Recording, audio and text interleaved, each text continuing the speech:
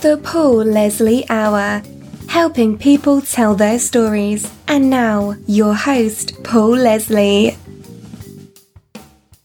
Hey, it's me. Thank you, as always, for joining us here on the Paul Leslie Hour. For those of you who want to support the show, just go to patreon.com/the Paul Leslie Hour. Ladies and gentlemen, we are joined by one of the most celebrated American guitarists of our time. Jimmy Vivino is a lifelong musician. His experiences as an artist are well-rounded. In addition to guitar playing, he's experienced everything from performing, recording, composing, arranging, producing. A lot of you know him from the time he spent serving as the musical director for the house band on the wildly successful show Conan. Jimmy Vivino and the Basic Cable Band. He's also performed in many bands, too many to mention, including the Black Italians. And also an interesting I'm laughing already, Paul. It's good. This is great. Go ahead. Also, a lot of you might be interested to know that he performs with past interviewee Will Lee in the group the Fab Faux, performing and perpetuating the great recordings of the Beatles. Jimmy Vivino, it's a great pleasure. I'm glad you're here. Well, to begin with, thank you for having me on. Can we just get this out of the way and just call this radio, please? Because when I was a kid, to be on the radio was the biggest thing that could happen to you. If somebody told me when I was 13 and going to the Fillmore to see bands that I was going to be on a podcast, I would just pass the acid down the aisle from them. So I'm not sure. I mean, really, this is radio, isn't it? We're doing like live radio. That's what I like to feel like we're doing. It's really great that I think that people now can listen to me and you talk and like not have to be doing something else, not have to see us, not have to be seeing a visual, but can actually open their minds to a conversation. So I thank you for having me on. If that's a roundabout way of saying thank you. Oh, it's an honor. And I'm glad you said that. There have been times where I've fooled around with doing interviews on camera and whatnot, but finally I'm owning it. I'm an audio boy. That's what I am. And that's what I'm doing. We grew up that way. I think you probably are like me, and we grew up listening. I mean, that transistor radio under my pillow is a real thing. It's not a romanticization of something or a cliche. It was a real thing. That radio, late at night, and the excitement of waiting for a song to come on. There's not much better than that. And then the song comes on, and once Bruce Morrow is through, Cousin Brucey is through talking, I never heard an intro to a song till I bought a record. They had it down on the AM radio where they would talk about whatever it was right until the first vocal word came in. So do you remember that? It was an amazing talent the DJs had. I'm glad you mentioned Cousin Brucey. Everyone can listen to him to this day on Sirius XM. Yeah. But man, we use the phrase radio personality galore. Yeah. Wow. Because Bruce, was a neighbor. Will and I can get to the story that Will and I lived in the same building on Mercer Street, right off of 8th Street in New York City. And that's when the Fab Faux started, which, by the way, I'm glad you didn't call a tribute band, because we're just sort of more like a chamber ensemble that's playing our classical music. But Bruce, we would see him, Will and I would both see him on the street. He just lived in our neighborhood down there. And he was and he was always so nice to me. And we did a lot of shows together. And I would just, he was as big a star as whoever he was introducing at Palisades Amusement Park. Like if Frankie Valli and the Four Seasons were there, or Mitch Ryder, we saw all these great bands there. But Bruce Morrow would come out, or Scott Muni, and they were like rock stars back then. So it was wonderful. And I do still know him. And when I go up to Sirius, we say hello. But those kind of DJs had a lot of power, as you know, back in the day. It was they called it payola in some places.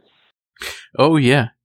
I've heard stories about vinyl records that would have a nice crisp $100 bill. Oh yeah.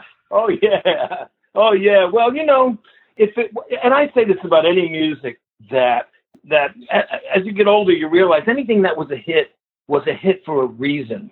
We're judgmental as kids and young adults, and we're like, oh, I don't like that because everybody else likes it, whatever. But pretty much everything that got on the air was really good back in the day, and it probably still applies today, except that I'm not in tune with a lot of modern music. I think that there was enough music made, and I did so much, to a point. I think into the 70s, is where my line is drawn, and I know somebody will get upset about that, because at one point I just started going backwards from the 50s, So there's two directions to go to find great music. You can either be happy to go forward, or you can start going backwards, and then you're going to fall into a rabbit hole, and you're going to meet the most amazing people with collections, vinyl collections. I mean, like Joey Ramone had the greatest 45 collection, and he would talk to me about, hey, do you know this one by the Cookies, or this one by, and it was almost like a challenge. It was almost like that scene in Diner, where, you remember in Barry Levinson's Diner, where Daniel Stern is quizzing his wife-to-be with, okay, what's the B-side of the record, and who wrote it, and what color was the label, and she had to pass this test, this 45 test. And there's real people like that. Southside Johnny is just like that. We'd be riding in a car, and Johnny will just be, yeah, and it was on roulette, and the B-side was, and the length was, and the publisher was, because people looked at these items, these archaeological items, as they were like holy grails. We held them in our hands. We read everything on them. We listened to every note. We took it all in, and we never took it for granted, because to get your hands on it wasn't just about going and download it or going to YouTube or streaming it, or you had to go through something to get a record. So it became important. And that's why guys like me and Paul Schaefer, and we talk about records. Paul taught me, he said, always respect the record. If you're working with an artist that says, I don't want to do the record, don't listen, because get your band to know the record. As soon as you build it correctly, they will come. So many artists I worked with, especially what would be called the oldies, the Benny Kings of the world, and the Chuck Berrys. They're so used to bands not having it together that they want to say right away, don't do it like the record, because they know they're going to be disappointed. But when Paul and I would do stuff and we would build it like the record, every time the artist would turn around and go, yeah, let's go. So that is the part of the legacy that we grew up. Those records were our college. I didn't go to college. I went to work. What you're saying, it has my curiosity piqued. Do you have a hell of a record collection? In my head. Couple divorces, you lose all that vinyl. Plus, what happened is started buying CDs and getting rid of records like dumb, stupidly, not knowing this vinyl, rejuvenation would happen. And, but I'll tell you this about the records I had. I learned every note off of them. And to me, it's like those were my college reference books. And, you can go back and listen to anything now without actually having the record.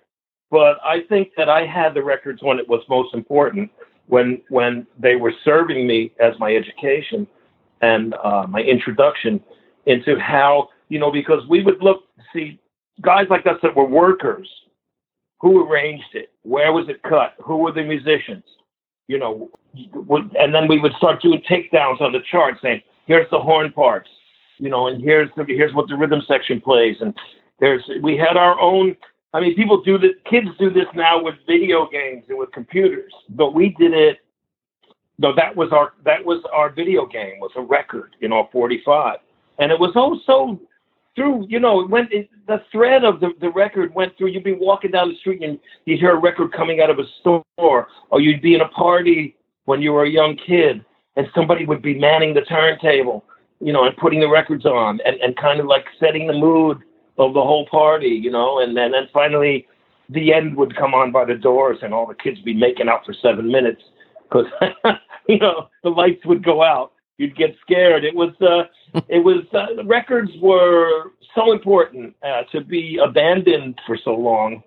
It was a shame, but now it seems that a whole generation is getting into vinyl again, which to me is great because, I could download a record like James Brown Live at the Apollo, but I won't get the liner notes, and I won't get the information that was more important to me almost than the song.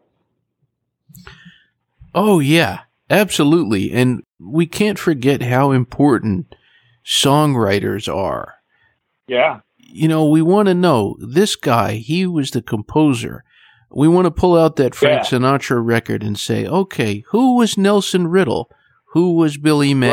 Right. Who was Don Costa? One of the greatest, And Billy May. My God, and the Dean Martin records that those guys did too were almost. Frank Sinatra thought they were more swinging than his.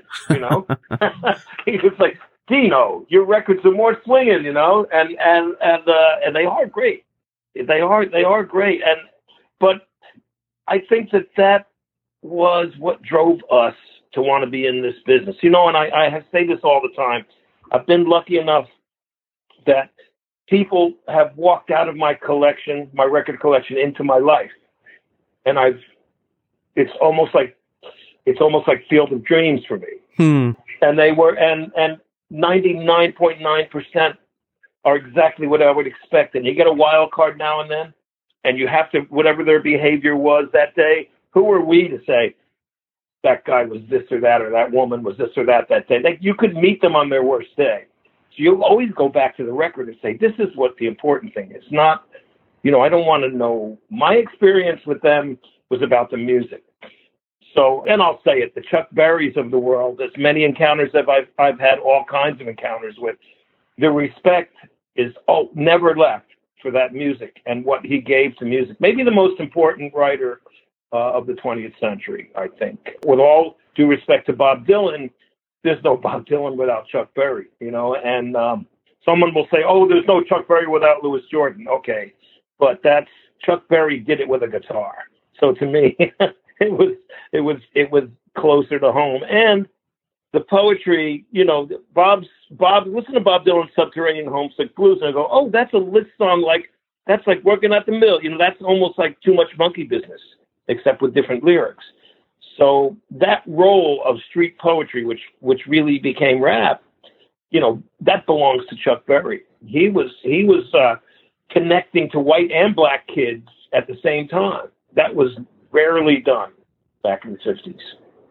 I really like what you're touching on here, and that kind of makes me think people have a tendency to put things in boxes and categories. Yeah, like, sure. Chuck Berry, he's a rock singer, but also, man, he could sing a country song like nobody's business.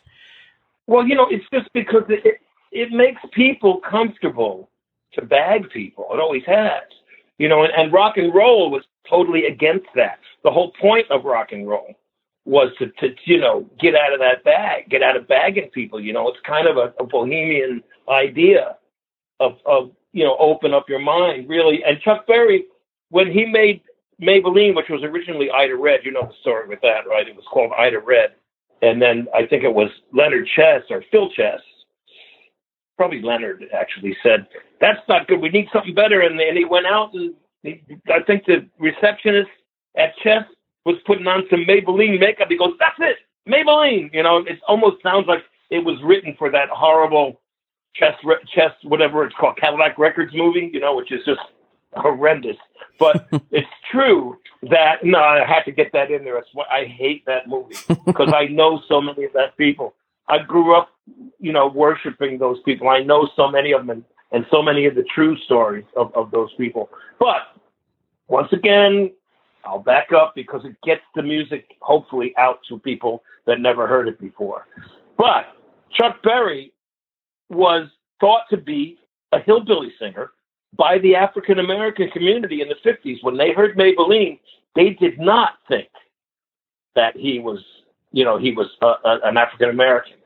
They said, this is a country. This is like a white cracker country, right? But at the same time, Jimmy Bowen with the Skyliners was never thought to be white. When he did, I don't have anything since I don't have you, that had to be a black guy, but Darlene Love tells me that when she found out he was white, she could not believe her eyes, that she did a show and the Skyliners were on it and this guy was singing. And if you're out there and you're not familiar with one of the greatest records ever made, go get that record and listen to it. Maybe the second best doo-wop record after Since I Only Have Eyes for You, rather, which is the greatest, without a doubt.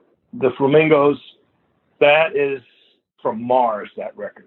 But, that is a missing in the rock and roll, in a lot of people's rock and roll, let's call it chronology, they skip the doo-wop as being so important.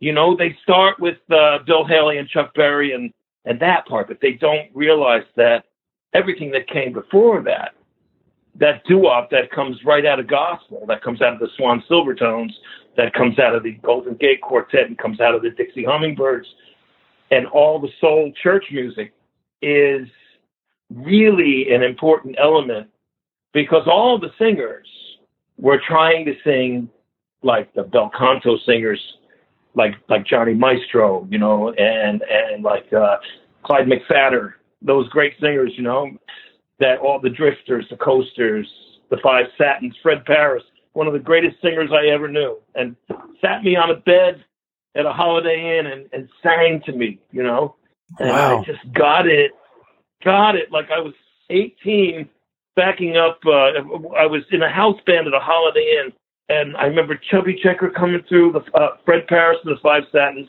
Jackie Wilson, and I remember Tony Williams and the Platters coming through, and Tony Williams sitting. He got up, and I was playing piano then, and he sat down right next to me. He sat on the floor with a tumbler full of gin, and he sang My Prayer, and it was like, oh my God, wow. I'm 18 years old, and I'm like, okay, this is rock and roll, this is something, that, and these guys were on the down side of their careers, and it had only been 20 years or less since they were at the top of the field.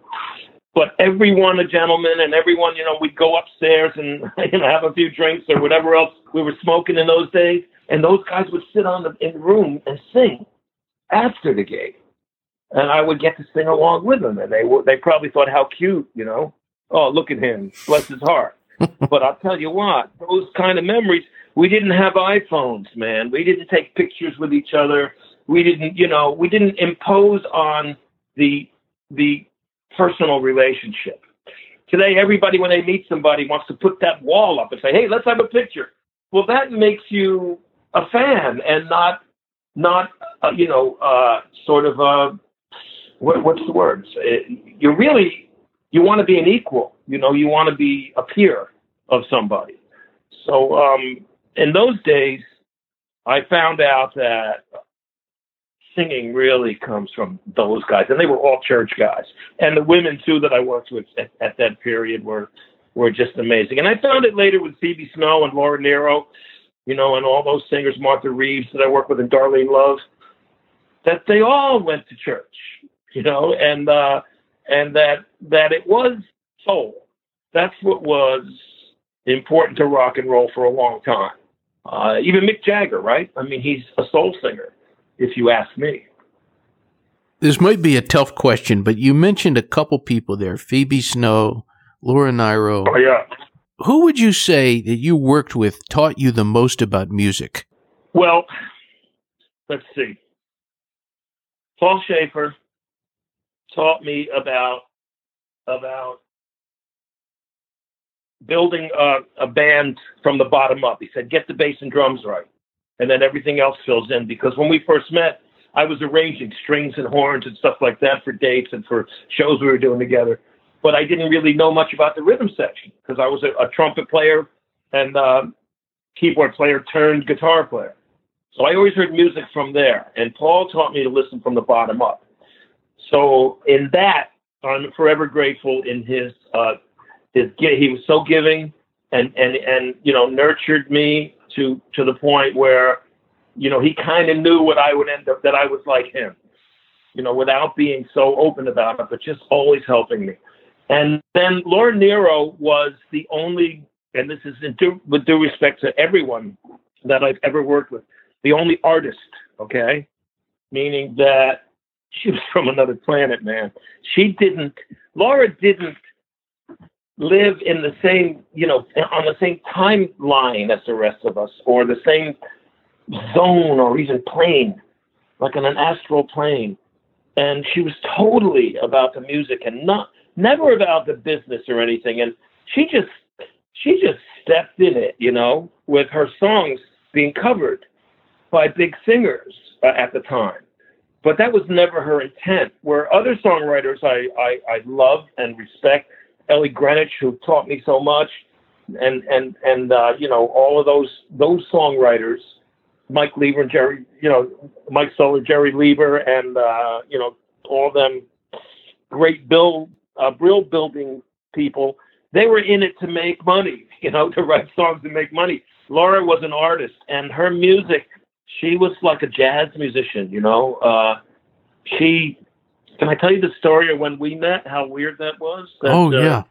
It's a really good story. I had been working with John Sebastian and Felix Cavalieri a lot in 1 year, and both, Italian heroes. And my Sebastian, of course, is John Pugliese. He speaks fluent Italian, and him and Felix and I were doing some work together, and I was working with Felix and him, and they both had worked with Laura and knew Laura.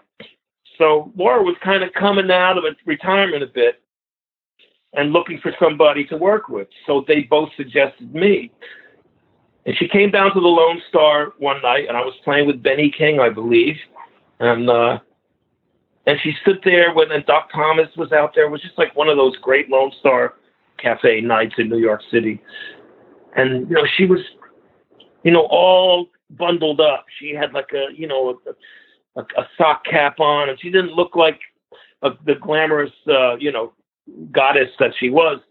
So she came and went, and I said, I guess that's that. She's not going to work with me. And then I got a call from her. She had the sexiest voice. She was like the Earth Mother.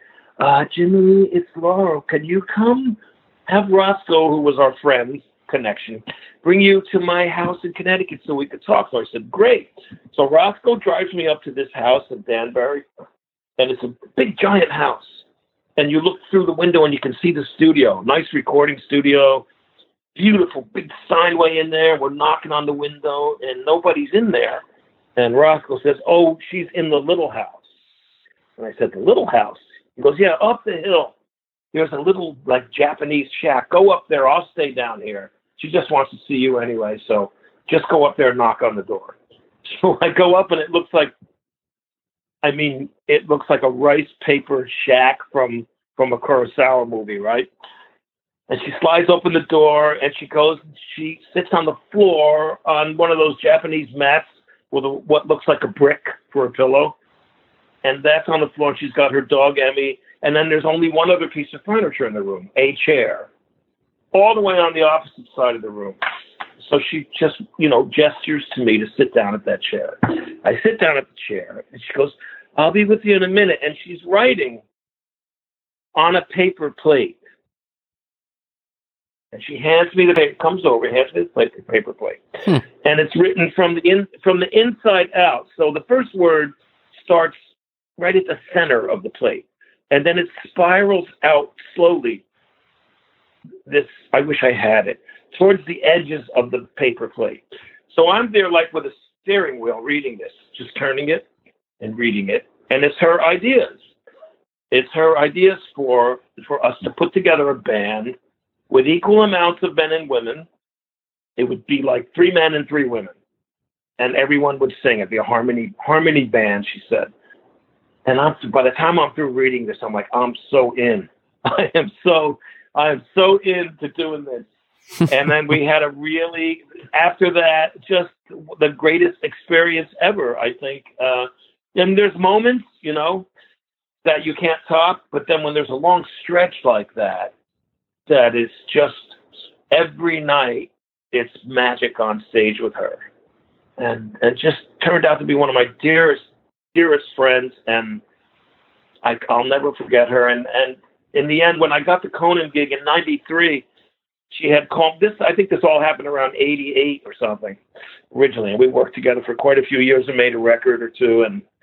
And I got a call in '93 that she wanted to do it again, and I told her I had this gig, and she said, "Well, I'm just going to go out then. I'm going to get 12 women, a choir, and just me at the piano and 12 women," which I saw, which was just fantastic. That was just, see, her ideas were never what anyone would call normal, but to her, they were the most normal way to go. And it opened my head not only to music, but to also, not being a concrete thinker. You know what I mean? Right. Wow. Well, what an artist. And Phoebe, what is the best singer and friend. I worked with a lot of women singers, Darlene Love, just great, people I really love, like Leslie Gore, just a wonderful, wonderful, there were so many people that were strays from the 60s that had these careers that skyrocketed, and they were still around in the 70s and 80s. And young like in their 40s, 30s, 40s. They were kids when they started. A lot of them were 16, 17 making records. And that connection with Ellie Greenwich, and through Ellie Greenwich, I knew Phil Spector and also the great Shadow Morton, who, if you recall, did all those Shangri-La mini operas, the Shangri-Las. And also one of my favorite records, the first Vanilla Fudge record, which was, again, very dramatic. Shadow was like a dramatic guy, Those names, those people, they're not known by a lot of people. A lot of people don't know who. I've worked with Bob Crew also, who I love made those Freddie Cannon party records. Oh, and yeah. Also made those Mitch Ryder records that sounded like there was a party in the room. And I think I don't think it had anything to do with it, but it's almost like 2:45, too. Gary Bond's record that sounds like you walked into a party. And it's one of the greatest ideas ever. And Bob Crew would say, and he made those Four Seasons records too.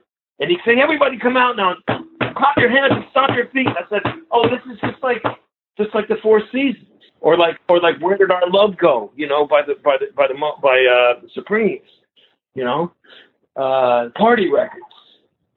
I don't know if they still exist. Maybe the last one may have been "Got to Give It Up" by Marvin Gaye, right? That sounded like a party going on. There was one name that you mentioned in there that I really hope you can go into a little bit.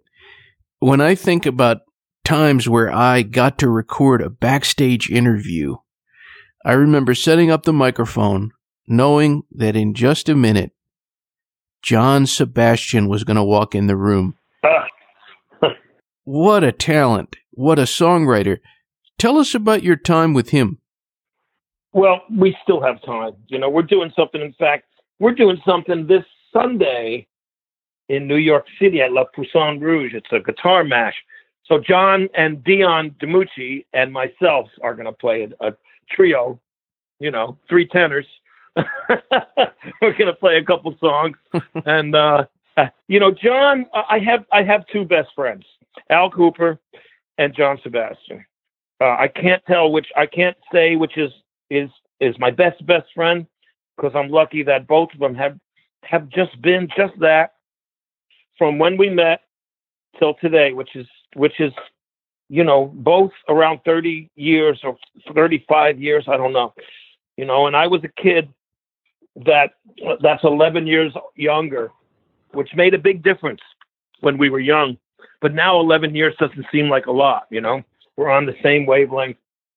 Sebastian is, he's another, between him and Al, they were both around when everything started happening, in the Village. John lived in the Village. he says, I used to go to Johnny Hammond's house, and he would play on the old Wallen Sack tape recorder. He would play me those those Robert Johnson records before they even came out. We were listening to them after school, and imagine being in that time. I wish those 11 years. I would take 11 years off my life right now to have been with John when he was hanging out with Lightning Hopkins and Mississippi John Hurt and Howlin' Wolf and Dylan, and somebody just sent me a picture of Paul Rothschild and him with Mike Bloomfield when the Butterfield Band started recording for Elektra. Everybody was around. John was used as a harmonica player on sessions. He was really good friends with Tim Hardin. And we had a jug band together. John and I were going out for a while when Felix and John and I were all playing together. And John was like, I don't just rehashing this spoonful stuff at this time. This was in the 80s, He said, it's just not, let's start a jug band. So talk about like Laura Nero about, being like out there as far as ideas. So we called Fritz Richmond, who was in the original Queskin band, the premier wash tub and jug player in the world. And my buddy James Wormworth, who he would play washboard and percussion, and John and I, 2 guitars, jug, and washboard, pretty standard stuff. Or Fritz had the wash tub bass too. In fact, when we got into towns, John and I would go to the music store and we'd go to get strings and stuff, and Fritz and Worm would go to the hardware store to get their equipment. That's a true story. So anyway, we had that band going for a while, and then we did things. We had Paul Rochelle and Annie Raines as members. We had Jeff Muldar. We had Rory Block, who was just an incredible musician. If you don't know who Rory Block is, you should, folks. I'm talking to the people out there. And Paul Rochelle and Annie Raines, too. And so it was a revolving door jug band kind of a situation. Maria Muldar sometimes. John, one time, I'll give you a typical Sebastian phone call. Bling, bling, bling. I answer the phone. Hey, it's John. Hey, John, it's Jimmy. Yeah. Guess who's alive? That would be, that's the opening. Who's alive, John? I can't possibly guess. He goes, Yank Rochelle is alive. Yank Rochelle, really, the mandolin player from Chicago? He must be like 90 years old, right? He says, look, he lives in Indianapolis. We're going. I got you a ticket. I got Fritz a ticket, who lives in Portland, and I got Wormy a ticket. We're going. We're going to find him. We're going to record him. I said, really? Yeah, he says, I found a place in Indianapolis that knows him. He goes, and the Stacey Adams Shoe Factory is in Indianapolis, too, so we can go and get some new boot shoes. Because, Stacey Adams are the choice of, since Robert Johnson was seen with his high tops, So, and Yank Rochelle, Rachel, you can look him up. Premier mandolin guitar player. He played with the 3 J's, who were Sleepy John Estes, John Hammy Nixon, and James Yank Rochelle. Had a jug band together in the probably 30s and 40s. So we found him. So we go to the studio early, and it's an old Masonic temple, and it's up like a giant flight of steps. It's like 200 steps straight up. We get to the top of the steps, and he said, how's Yank? He says, how's Yank going to, well, the guy says, Yank, he's not going to walk up these steps, man, So we look over, and there's what looks like King Arthur's throne, a wood chair. It's like a throne with a really high back, part of the Masonic temple's, whatever their ritual. Big throne, giant oak throne. And we said, what if we bring that downstairs and put him in that and carry him up these stairs? And he says, oh, yeah, we can do that. We've done that before. This guy knew Yank. We'll take the throne. We took the throne downstairs and left it outside. And we went back upstairs and started tuning up and warming up, kind of sweating bullets a little. This guy's actually showing up. So we're looking out the window. We're like on the second story after 200 stairs up, and a Cadillac pulls up. And out of the Cadillac comes a procession of church ladies with plates of food, pillbox hats, skirts, high heels, ready for church. Like 6 ladies with food. And they come up the stairs with that food and they lay it out and go, Yank's coming, you know? Whoa. It's like the king is coming. So then the next Cadillac pulls up. And a guy comes out with sunglasses about 6'7", looking around, you know. I don't know, like he's got Martin Luther King in the car or something, looking around. Another guy gets out of the other side of the car, another big guy. They go over, they grab the throne, and they pull it over to the car, and they lift Yank out of the car. Yank's a big man. Yank is well over 6 feet, but he can't walk, right? So they put him in the throne, and they start carrying him up the stairs, and John and I are looking out the window, and John turns to me and says, we can still run out the back door, man. I'm like, oh, no, we're going to go through with this, man. So Yank comes up, and he's like ornery. He's like cantankerous and ornery. Why y'all want me up here, you know? I got no voice today. And then we started with our, you know, kid adulation of this guy. He finds out we know a lot about him. We respect him. We love him, and that's important to show. We start talking, and I'll say stupid kid shit like, hey, you played with Hammy Nixon, right? He goes, Hammy played with me. And then John says, hey, didn't you work with Jim Jackson? Jim Jackson was a dog. He stole my woman. We go, uh-oh. How do we get around this shit? Oh, boy. Finally, I said, well, tell me about you and Hammy. He says, and this is Brownsville. We're from Brownsville, Tennessee, right? And this is not, I don't mean to be disrespectful, but this is what he said to me. He says, son, I and Hammy, we toured the whole country, making believe we was Muddy Waters and Little Walter. I said, really? How did you do that? He said, well, he said, nobody knew what nobody looked like in those days, you know? He said, so what happened? He says, man, we made a pile of bread. So this happened. This went on a lot. Cats would find out whose record was big. They go out and do that record, and they play a gig, you know? And it's even, you know, Little Walter always says he used to try to catch people, make them believe they were him. But people did it. You know, James Brown, he was hired to be Little Richard now and then, you know, when he was starting out. That's a pretty well-known story, but he would go out as Little Richard. They'd send him out as Little Richard. You know, and that's the way it went, you know. He took the gig. So anyway, Yank ended up recording with us and doing some stuff, and he was so sweet. We did a bunch of gigs with him. He lived a couple more years, but, you know, I always pined for the days that, wow, if I just had known, you know, when I was like 13 and in 1968 and I was going to the Fillmore, I could have gone to the early show and then walked down Bleecker Street, and I might have seen Howlin' Wolf playing, you know, or I might have seen, you know, whoever was down there. But, you know, we had one pilgrimage, and that was the Fillmore. But there was so much more going on in New York at the time. And I would live, like I said, I wouldn't mind being 11 years older right now if I could have met and played with a lot of those cats. And that's the thing, that kids shouldn't be afraid to go up to somebody and say, hey, hello, or tell them what you're thinking, or that you play music, or that you like their music, or what you know what I mean? We're very shy when we're young, and then we just go to the show and we leave. But it's about connecting with whoever's left.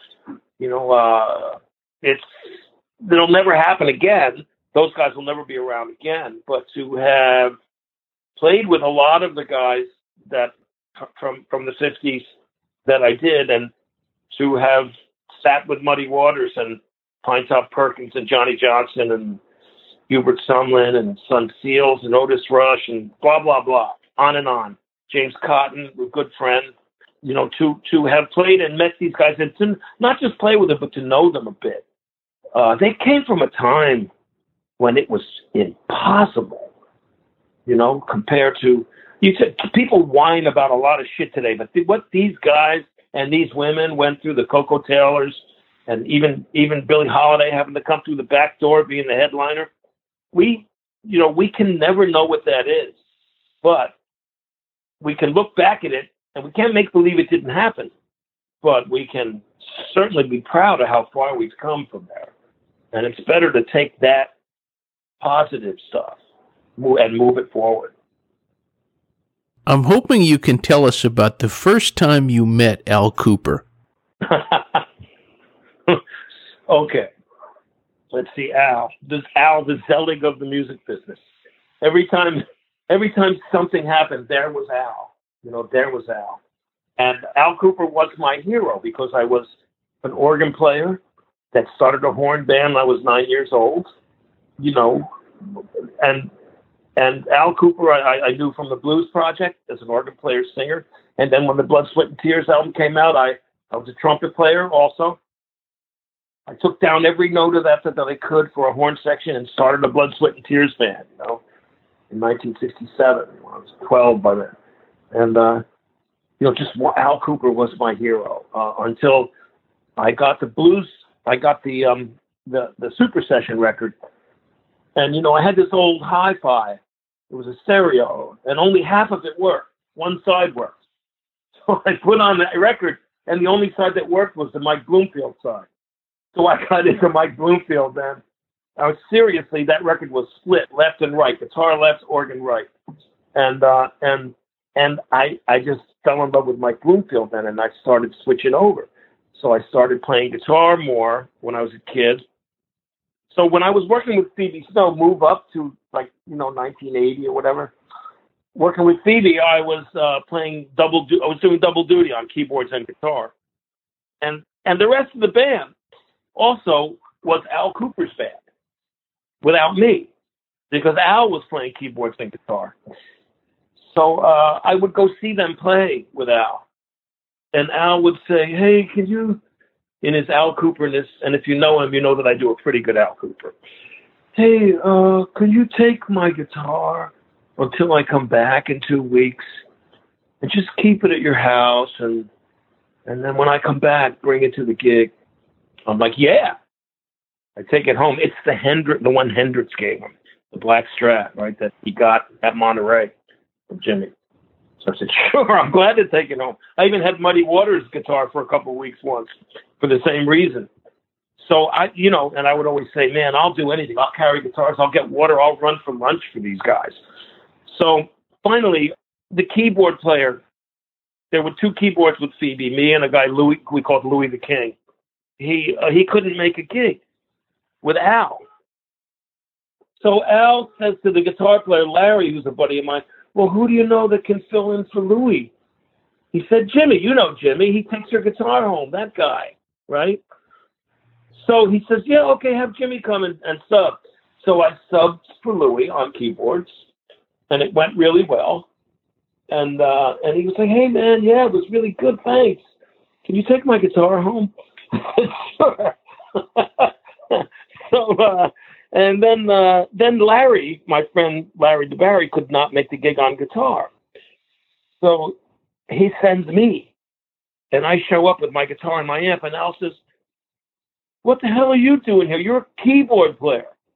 I said, tonight I'm a guitar player. And he laughed. And he said, well, so you're just like me, huh?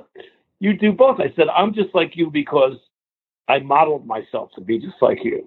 I knew that you were a guitar player that played keyboards, and I learned from you, if you want to work, you got to do a lot of things. So I did that.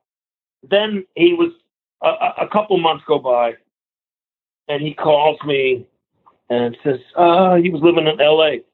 I want you to come out to L.A. with me and play with my band. So I did. We opened for B.B. King at Universal Amphitheater. It was a great band, and so I played with Al, and I stayed with him, and we got to be good friends. And by the way, B.B. had 9 women with plates of food coming to see him before the gig. Have some chicken, son. The sweetest human being. I don't think there was a sweeter human being ever than B.B. King. So that's where I met BB too, with Al, who was very gracious to introduce me, and we sat and talked with B for a long time. So then Al calls me later and says, I want you to put a new band together with me in New York, which I did. And we worked together with that 7-piece band for a long time. And then finally one day, he said, what do you want to do? I'm getting kind of tired of this. I said, let's do a band like you did with Michael, with guitar, organ, drums, and bass. And he goes, well, oh, you mean I don't play any guitar? I said, exactly. I said, you will be the organ player again, and I'll be the guitar player. And if you want, I'll play organ and you play guitar. We'll switch that way. But we don't need this big giant band. I want to get back to that.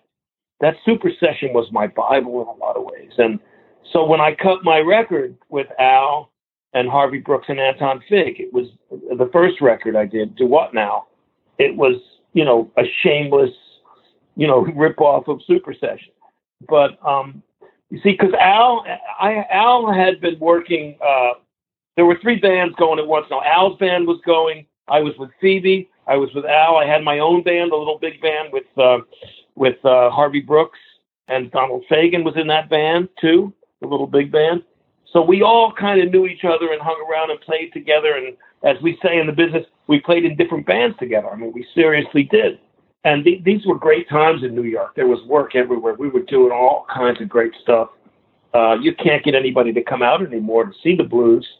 Or the places like the Bottom Line and the Lone Star and Chicago Blues were thriving. I don't know if you remember any of those joints, but they're all gone. So Al Kooper is just, he's another brother. I have 2 other brothers, and I have Al, and I have John, and a couple more people that are, I don't know if everyone in the world has friends that are in some ways closer than their actual blood family. But I would have to say with some of these guys, we've had, more intimate relationships as humans than you do with your own family sometimes. It's a funny thing. I never thought of it that way, but it's true. We had a past guest on this show, an actor, John Murray. Oh, my buddy. And he said on the show, he said something like, if I could come back, he said, it's debatable whether I would be Michael Jordan or Jimmy Vivino. That's Johnny. That's Johnny. Through Johnny, I met Brian first, right?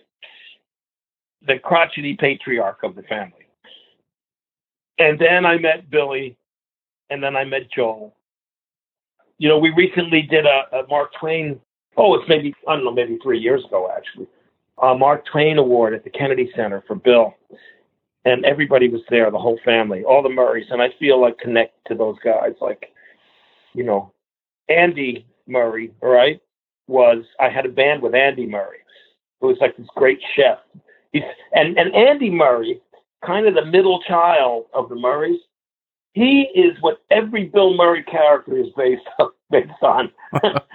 Everything Andy does, you can point your finger and say, Billy took that, Billy took that, Billy took that, brilliant, he took that, and Andy was the closest with me, and then John. And the amazing thing, Billy got out there and he said, I think it's either 12 or 13 siblings. He goes, and our parents are gone, but the amazing thing is that we're all still alive. None of us have passed. And that's amazing. There's such a classic Irish Catholic. Boy, I'm telling you, the cruises, Andy and Bill and Brian and me and John and Joel, we go on these Irish sweepstake cruises around. They were like a party boat that went around Manhattan. And Captain Jack McCarthy would be on there, who used to show us Popeye cartoons in the 60s when we were kids. And also the Merry Mailman, Ray Heatherton, would come on there and sing. He was an Irish tenor. And I thought maybe, I don't know, I thought the IRA was involved or something. It was like some sort of a Irish mafia that I had no clue And the funny thing with the Murrays, there were always Kennedys around too, you know? It was just like, I met every Kennedy I ever met through the Murrays. And it was, there was me being so Italian and Italo-centric. I always felt like, oh, we have this thing that no one has. The Irish thing, it may even be stronger because it got here first, you know? It got to America first, and they had to band together to not get their asses kicked way before the Italians even got off the first boat. So to be allowed into that was always fascinating to me. And Johnny and I are still like buddies, man, you know, and like we're both in LA. I spoke to him just last week because we lost a good friend. And this is happening more and more now, I guess, as we get older. Got to check on each other a little bit more. As I was mentioning at the beginning of the interview, a lot of people know you from Conan. That's a long time to be on television. What did being on? By the way, in case nobody knows, I'm still working with Conan. I'm there recording. In fact, today I put in about 5 hours recording cues. I'm there writing and recording music, and that's my job now, alone. You know, with my engineer. I don't have a band anymore, but 26 years with the band, that would be considered a long run in any business, let alone show business. So we're grateful. But I never thought that would happen, you know? What did being on TV teach you? You better smile when that camera comes around. You know, no brooding like on a blues gig, you know? What it taught me was, you know, everything I learned before that through playing weddings and club dates and whatever was entertainment was more important. You know, people want to be entertained, and entertaining with the band was important. It was more important than you know, being a virtuoso of any kind of thing or forcing some music on people that they didn't want. You know, I mean, just because you can play it, and I'm talking about jazz, I guess, or something. Or, you know, musicians get to a level sometimes where they're so good at it. They just want everybody to appreciate how good they are at it. But sometimes the music that they're so good at is so complicated that it doesn't appeal to people, you know, on that basic level of entertainment. So, you know, does it make any sense to you? You learn to, here's what you learn. You learn to, and when kids ask me, what is it, you know, that are like virtuoso players, I say, man, learn to work, you know, when learn to work, learn to do what the job requires, not just force what you do into the job. Because I try to simplify it in that when a baseball player hits the ball, he doesn't drop down and do his calisthenics and his workout. He plays the game. He runs to first base. It's that simple. I don't care how hard you worked on those scales. If you start bringing all of those violin studies into your playing, you know, and just like whatever you're doing, doesn't fit the gig, you're not playing music. You know, you have to serve whatever it is. Yes, there's a time and place for everything. I'm not putting anything down, but if young players would learn to work, like what does the gig entail? What does it need? And do that. And that's what I learned from TV. You know, it's all very split second. You have a minimal amount of time to get your point across. So entertaining was a big part of my whole life, being an entertainer, because it's it's kind of a, what do you just a small, you have a quick second to get it across. You have 5 seconds going to commercial. Play something that's, you know, kicking. You have 10 seconds coming back in. You're walking somebody on, you know, you're paying attention. After a while it gets to be second nature, but in a way too, you have to keep doing other things, which I always did. People say, "Wow, you have this great gig. Why are you working so much?" I see you're doing that TV special, or you're writing for that movie, or you're out there playing with that. You're up on stage with the Allman Brothers, or you're over here with Government Mule with Warren, or you're doing this and that. Because the job is the job after a while, you know? And then you have to keep You have to keep honing your craft outside of the job. But you don't have to bring all of that to the job. Does that make any sense to you? Yeah, absolutely. Yeah, and then do everything, but do the right thing when you're supposed to. And that's about working. Man, we learned to work because my father always said, if you want to come and haul sheetrock and spackle and mix cement with me, you can work. Or if you want to learn practice your lesson and be a musician and work at that, then do that. But either way, it's not easy. It's hard. Nothing is easy. And when somebody says to me, "Oh, it's easy," the song, "Oh, it's easy, you'll get it right away," I said, "Man, nothing is easy." Somebody once asked Miles Davis. Somebody went to sit in with Miles and said, Miles said, "What you want to play?" And the cat said, "Oh, let's do something simple, man. Let's just play a blues." And Miles turns and says, "Man, you better pick something else." Because, it's nothing is easy that's done right, is it? I mean, really. But it gets to be gratifying when you do it right. Very well spoken. I wish all of the guests that I interviewed were as energetic and entertaining as you are. Well, it's passion, When it's poked, when you poke that passion bear, it comes out of me like, I think that I'll have the passion forever. Like I said earlier to you, I think before we were even rolling, and I said I reside in California, but I live everywhere else. We had the golden handcuffs on, as they say in the business, for 25 years. So many things I couldn't do.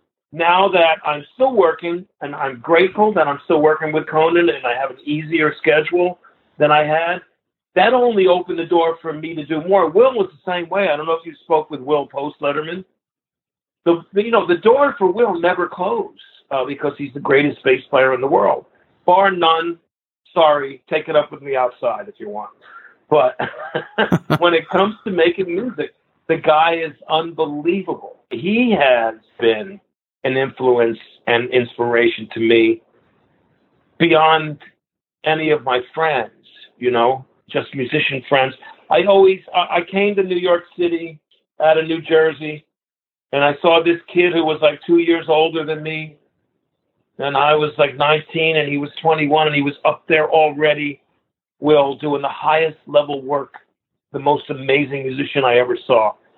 And that made me, I could have gone home and said, "That's it, I quit," Or I could have said, "Man, that guy, whatever it is that he's doing, I got to figure that out." And that's why the Fab Faux happened, man. Because when Will Lee asks you to do something, although we lived in the same building, we'd go home on the elevator, me coming from Conan, him coming from Letterman, get on the elevator together. He was 3 floors up from me. I would be getting off and say, "Hey, when we starting that Beatles band?" And I'd close the door and kind of give him the finger, kind of like, "Come on, stop messing with me. Why would we want to do that?" And he was serious. He was dead serious. And then one night he calls me and says, "Come upstairs, man. I got some guys I want you to meet." And there they were, the other three, the 3 guys, Frank and Rich and Jack and Will, and I'm there.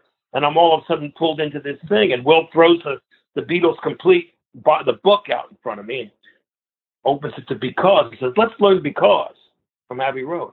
He says, "If we can do this, we can do anything." So he says to me, "Here, you play the harpsichord part. I know you can read and play piano." And then Frank, one of the other guitar players, anyways, he has the vocals already. He knows what they are, and he's dishing out parts. We're moving. Within an hour, we had it not down, but we had some sort of version of it that sounded pretty good. And I walked away from that meeting saying, "God, these guys are serious. This isn't a wigs and suits or what I call a wax fruit." My grandmother you remember wax fruit? My grandmother had wax fruit in her house. And I would, as a little kid, always try to take a bite out of it and realize this ain't real. So I call some of those bands wax fruit bands, just my own thing, because that's so disrespectful to what the Beatles were about to me. To put on a suit, a collarless jacket, a wig, and a nose, and to do Liverpool accents, you know, and to only, you know, like do that kind of a show, that 20-minute Beatles show, and it's like you're not even playing music really. That's not what the Beatles are about. It's like that's like the Philharmonic putting on powdered wigs and, you know, to play their music, except they're great musicians.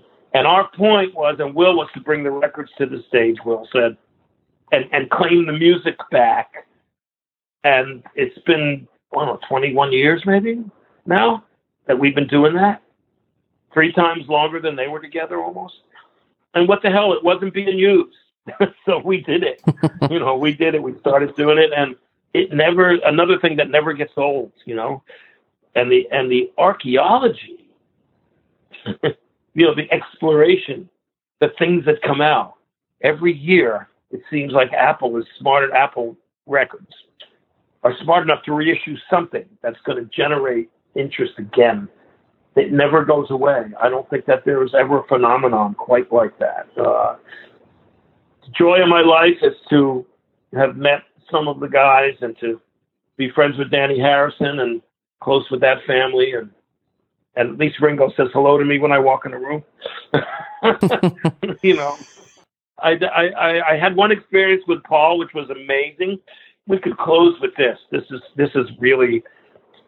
kind of a surreal dream where I had to put together a band for the Songwriters Hall of Fame, who Hal David was the chairman of, who you know from Bacharach David, the lyricist. Oh, yeah. Not very, I mean, a genius and a gentleman and all that, but just not into rock and roll, you know? Not how, you know, he's a little above it.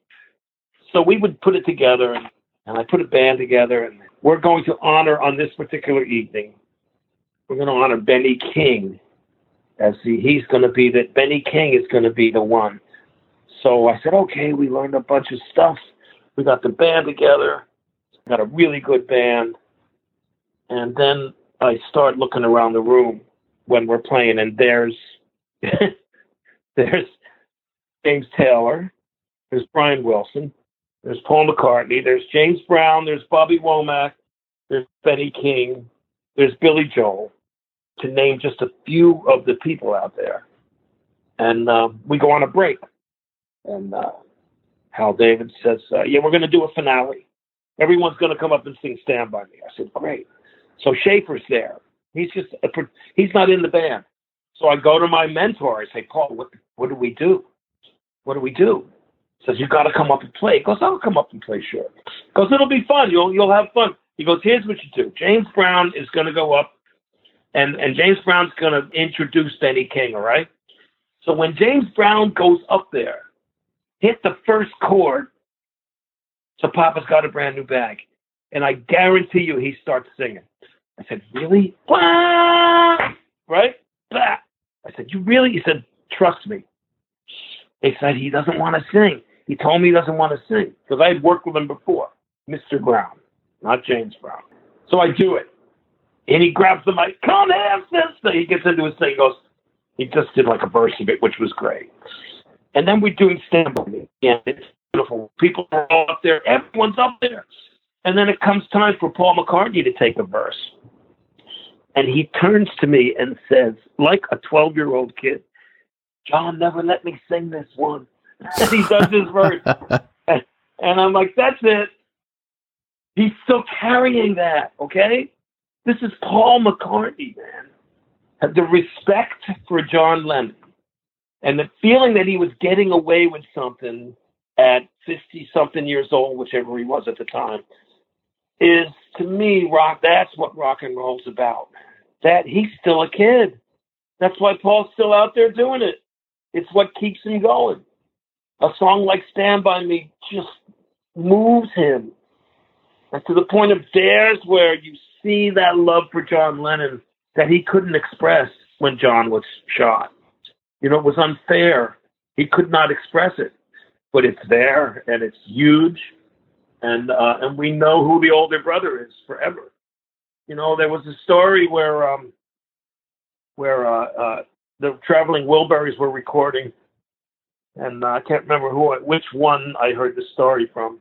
But George asked Bob Dylan. Oh, no, Bob Dylan, I'm sorry. Bob Dylan turns to George when they're listening to a playback or something and says, hey, man, I'd never been in a band before, and I wrote my songs and I sang them, but how did you guys decide?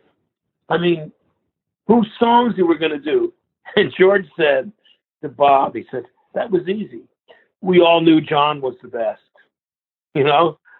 And even though George ended up having the greatest back half of a career out of any of those guys, that's what it was about those guys, that nobody has a right to say anything except any of those four guys about their situation, about anything. Yet we all do, but it's none of our business. Those are brothers, and brothers speak to each other or say things that we have no business getting into. But seeing Paul and hearing him say that about John was something I'll never forget. It's beautiful, man.